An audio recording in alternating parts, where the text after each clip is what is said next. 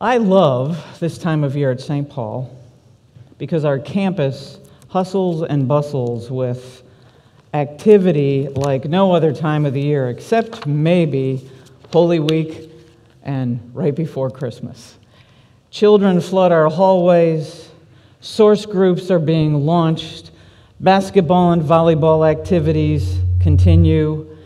A week ago, we had a very special event here that was hosted by our Handy Capable ministry that allowed those who deal with respite care and people who spend lots of their time providing care to others to find new and best ways of doing things. We were a host site for that. It was a great job. Thank you, Horton, for handling that. Some of our seasonal events are happy and joyful, but on other times, many of you step forward to serve our members who are saying goodbye to loved ones. In the last 2 weeks alone, we have had memorial services to comfort the families of 3 gentlemen in our congregation who've gone home to be with the Lord. The ministry that this church extends to those families is a beautiful thing indeed. And so it's a great time to be at St. Paul, even in the times that involve grief and sorrow and comforting those who feel sorrows. These ministries that we do in our community and in our church, they tug on this deacon's heart. A deacon's ministry by our book of discipline is to connect the worshiping body of the church to the needs of the world, and to help that worshiping body, that's you and me together, invite those in the world who have needs and who don't know Jesus Christ to come back and join us in this place. And so as we have Vacation Bible School and the Jubilee and summer camp, as we welcome families who are mourning lost loved ones, as we launch new source groups that include people who are not part of our congregation, we are fulfilling that ministry that is so near and dear to my heart, and for that I thank you. Felix read you this morning our text. It's about giving comfort, and it isn't very long, so I want to read it again for you. But this time I ask you to pay attention and hear how many times the word comfort comes to us in this text. This is from 2 Corinthians, the first book, the first chapter.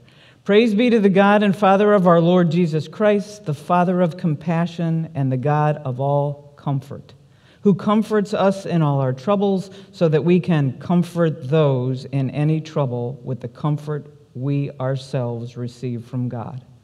And that's where our focus is today. Let me repeat that verse. So that we comfort those in any trouble with the comfort we ourselves receive from God. We are not only to be comfort receivers, we are to be comfort givers. I am fortunate to be the pastor for our Stephen ministry here at St. Paul, and I will tell you, the men and women who serve in that ministry go above and beyond in providing comfort and service to others.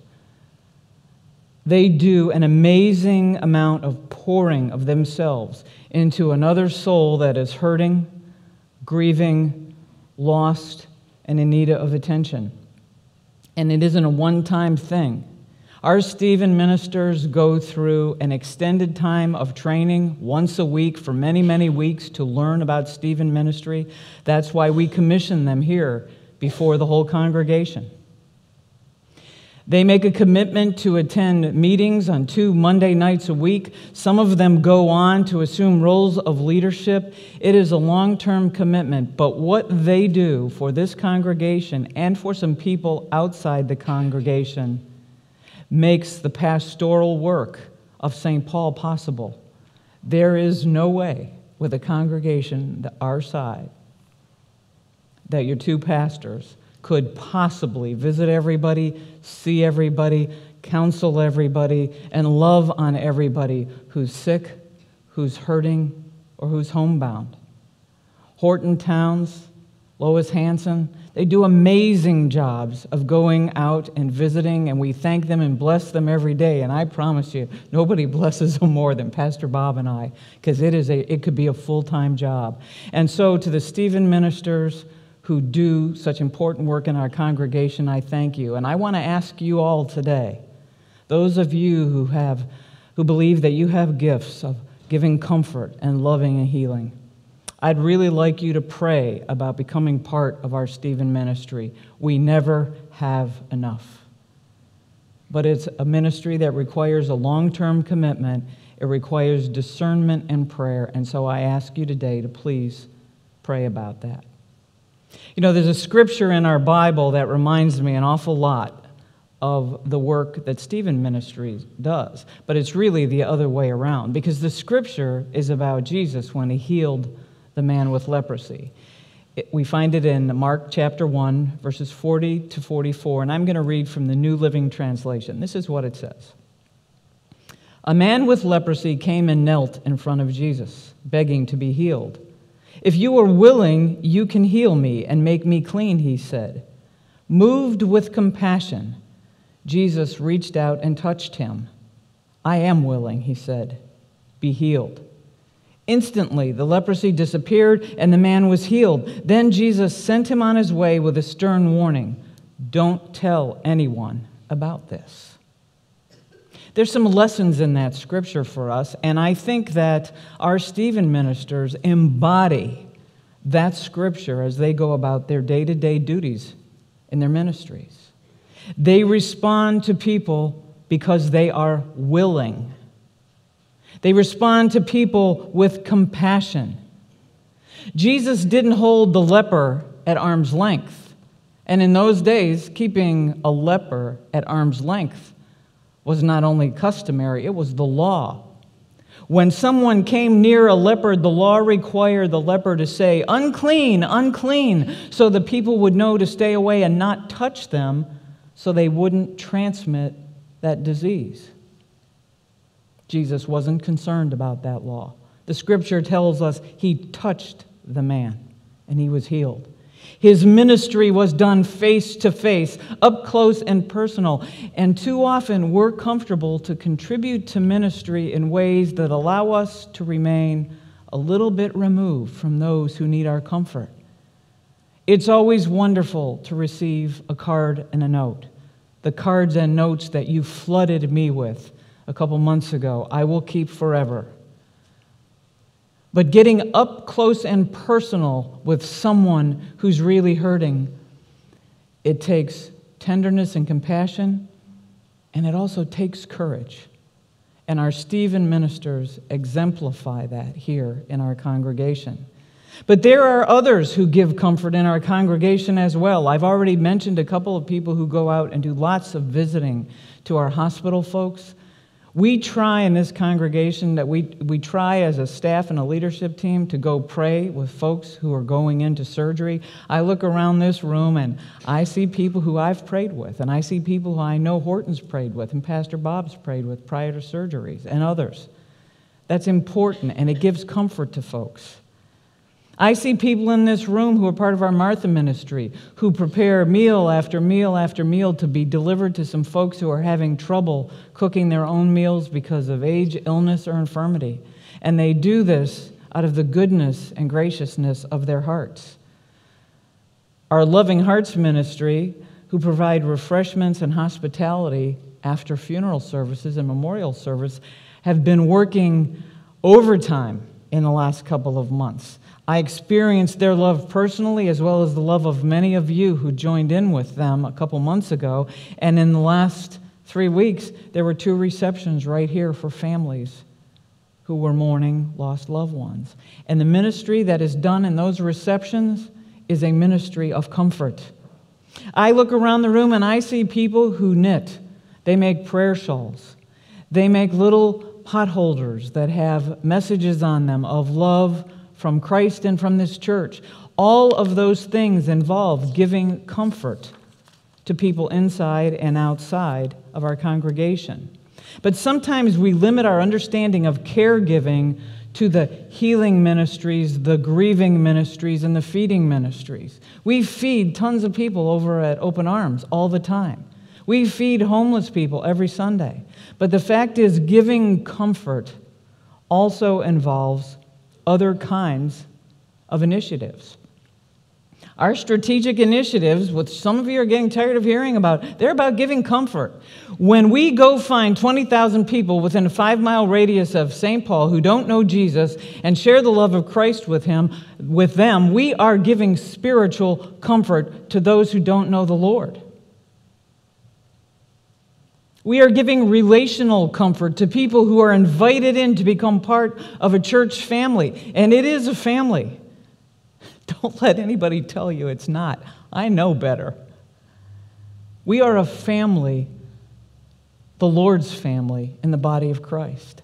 And when we reach those 20,000, we are giving relational and spiritual comfort to people who desperately need it. When we follow Jesus' lead to advocate for those who live in poverty, to give a helping hand to those who don't have enough to eat, who can't afford to buy school supplies or backpacks for their kids. We are giving physical comfort, food, economic opportunity, vocational opportunity, educational opportunity. When we help a child be prepared for school, we are enhancing their educational opportunities. Make no mistake about it. You heard me say this last week. I'm going to beat this subject like a drum. There are kids, and when we help them, we are raising them up to overcome the circumstances that they didn't choose for their lives. When we alleviate poverty, when we advocate for those who have no voice, we are also offering spiritual and relational comfort. Now, many of you have been asking, come on, Pastor Pam, come on, Pastor Bob, how are we going to reach 20,000 people? How are we going to do that? And it reminds me of a conversation I had a few years ago with some of my staff at the property appraiser's office. One of the offices had fallen behind in the property inspections they were supposed to do. We have to do a certain number every year to meet the state law requirements. And they were 70,000 inspections behind because we had huge staff cuts. I mean, there's 450,000 properties in Pinellas County. They were saying, oh no, how are we going to get caught up? And their manager put a big picture of an elephant on the wall, and as they did the inspections, they colored in the elephant, and he kept telling them, we're going to eat this elephant one bite at a time. And friends, we're going to reach the 20,000, one soul, one person, one need at a time.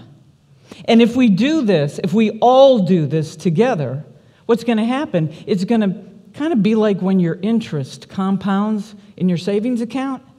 When we reach that person out there in the community and share the love of Christ with them, we're counting on them to pass it on. That's how we reach the 20,000. But we really need an attention getter. We need something that's visible. We need a consistent way to show our love in the community and to share our love with those in need. The church too often, I don't mean this church, but I mean some churches who profess to be Christians, are known more for what they're against than for what they're in favor of. Who always steals the limelight on TV? The church that goes and pickets at a military funeral. The church that goes and pickets in front of a mosque or a synagogue. The church that denigrates people in our community because of their color. And I'm calling them a church only because they call themselves a church. And in my heart, and if this comes across as political, I'm sorry, but this is who I am. That is not the church of Jesus Christ. That is not the church that Christ called us to be. That is not the church He commissioned to make disciples and to baptize in the name of the Father and the Son and the Holy Spirit. But too often, who do the media highlight when it comes to highlighting Christianity? It's those people who profess to love Jesus and who don't behave like Jesus at all, who grab the limelight. And so we need to grab the limelight for our community. I don't mean by holding a big parade. I don't mean by pounding our chest and seeking acclaim for ourselves, but we want to be a church that's known for what we're for. We're for Jesus and sharing His love. We're for our community. We're for our missionary, Carolyn Goodwin, who's serving in Africa. Recently, our church council met and approved a campaign that will help us tell our community. This isn't another strategic initiative. This is the how. This is one of the how we will achieve the strategic initiatives for those of you who ask. This is what we're going to ask you to do. We're going to ask you to tell the community what you're for. We're going to ask you to be observant and to notice when someone in the community does a wonderful job of serving you as a customer.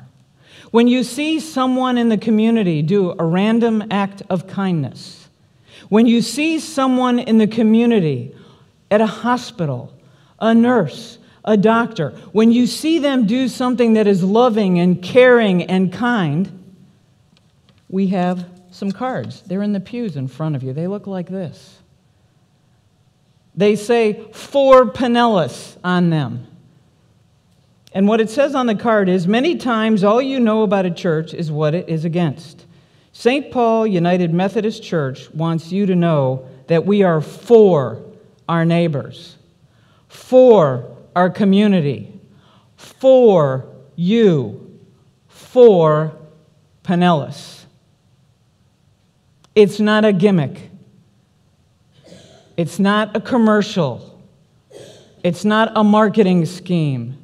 It's a way to let people know what we're about and why we're about what we're about. We're asking you to be observant, to notice acts of compassion. We're going to ask you to grab a t-shirt, and we're going to ask you to make a donation for that t-shirt of $5, please. And if I can do this... This is awkward. Okay, there we go. There we go. All right, for Pinellas. But this isn't a pastor thing. This is your lay leader. He's for Pinellas too. Would you put that over there? Thanks. We want you to be for Pinellas. The t-shirts are available. Friends, for us to reach the 20,000, it's time to get going. We have some ways to do that now. The t-shirts are one of them. Why doesn't it say St. Paul on it anywhere? Because we want people to ask you. We want them to say, "Why are you wearing that thing? What does that mean? For Pinellas? Who's for Pinellas? Why are you for Pinellas? What group are you? What is this about?" And then, when you explain it to them, hopefully some of them will ask you that jackpot question that we all need to long to hear as Christians. Why are you doing this? And then we answer, we're for Pinellas because Jesus is for us. Jesus loved us first, and so we're going to share that love with you. We're for you, for your neighbor, for your family, for the community where you live. We don't have the name of the church on the t-shirt because we want it to be mysterious, so they ask. And you just heard the answer. We need to give a consistent message. For those of you who are into social media, who use Twitter and who tweet and who Instagram and who Facebook and all that, when you see a random act of kindness or you see something good happen in the community, we want you to send an email to the church. Or if you use those social media things, we want you to describe them and acknowledge the good thing that you saw, and then after it put hashtag, that means £, for those in my generation, £, for Pinellas. And if it's associated with St. Paul on the social media, and if we recognize the good things that we see, then people will understand what this church that follows Jesus Christ is for, not what other Christians, people who call themselves Christians, are against. I have a call to action for you. This summer, we're having Vacation Bible School, just a few weeks away. It will take place July 24th to 28th in the evening in the Christian Life Enrichment Center. It is a family VBS. We are inviting families. We are going to invite the families who bring their children to the Jubilee. Some of the ones with younger kids participated the last couple of years. We're going to have a meal. We're going to have worship time. We're going to have fun and game time. There's going to be time for lessons, but we need volunteers. Just a little after that, on August 5th, we're going to have the Back to School Jubilee. We're going to invite 400 kids to come here to this campus to get backpacks, shoe vouchers, clothing, and school supplies. We need volunteers. And you're always great at turning out for that. The last couple of years, we've had 100 volunteers at that event, and the people who were there had a pretty good time.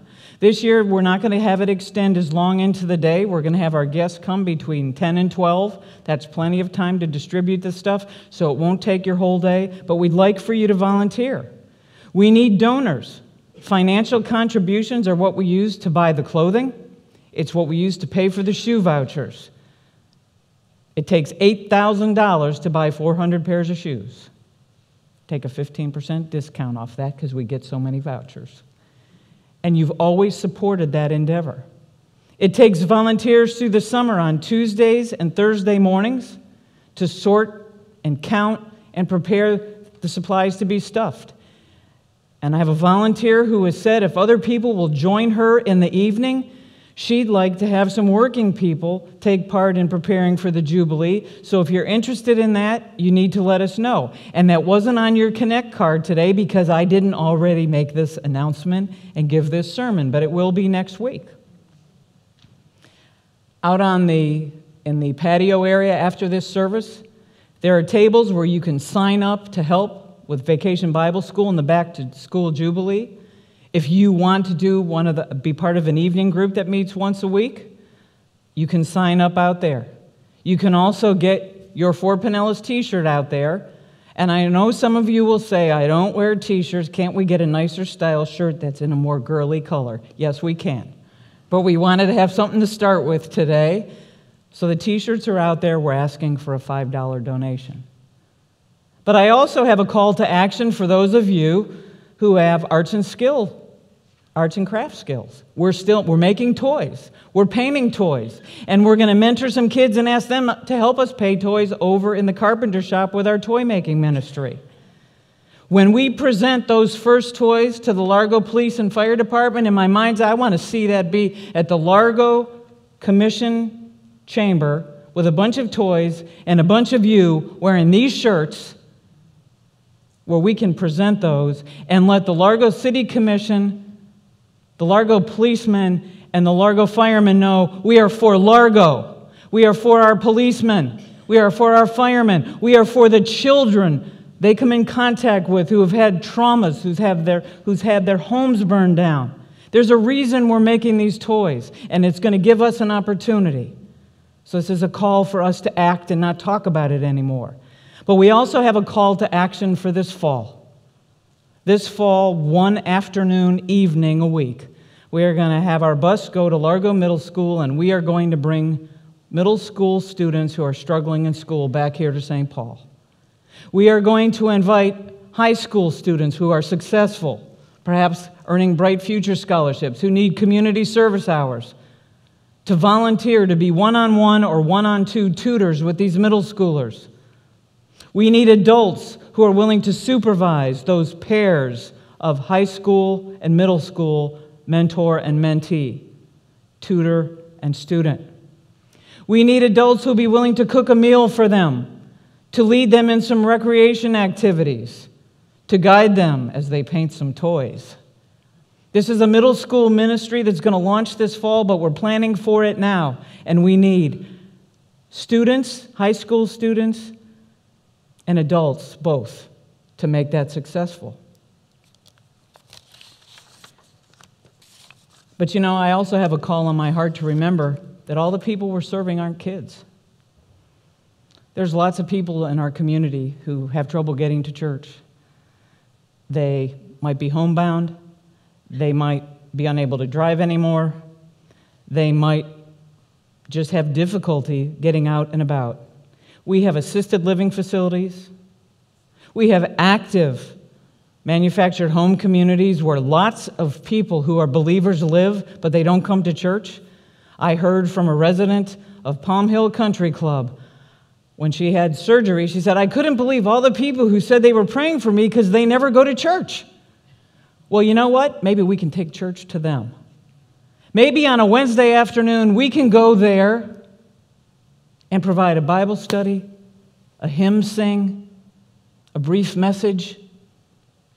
We have to take church outside the walls. We have to go to where people are.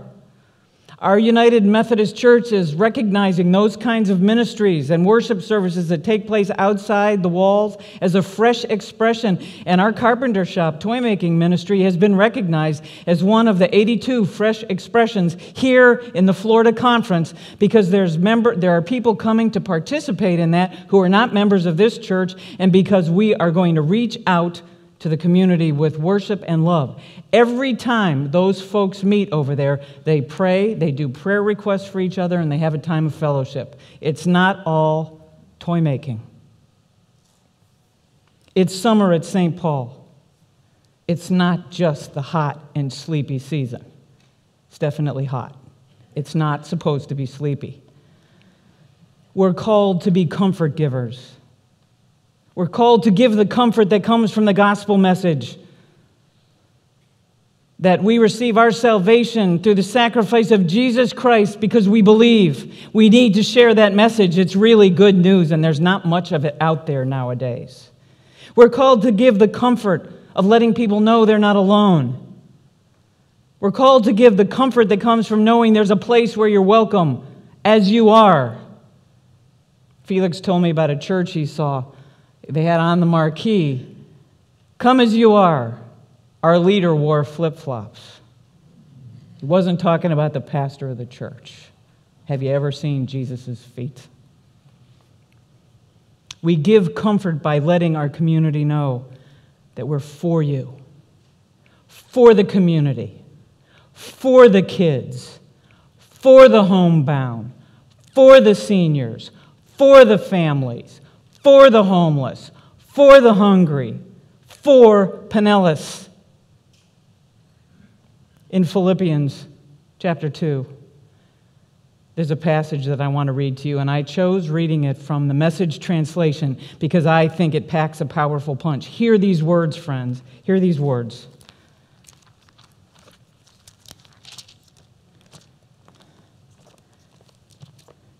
If you've gotten anything at all out of following Christ, if His love has made any difference in your life, if being in a community of the Spirit means anything to you, if you have a heart, if you care, then do me a favor. Agree with each other. Love each other. Be deep-spirited friends. Don't push your way to the front. Don't sweet-talk your way to the top. Put yourself aside and help others get ahead. Don't be obsessed with getting your own advantage. Forget yourself long enough to give a helping hand. Most of us have been in the church for a while.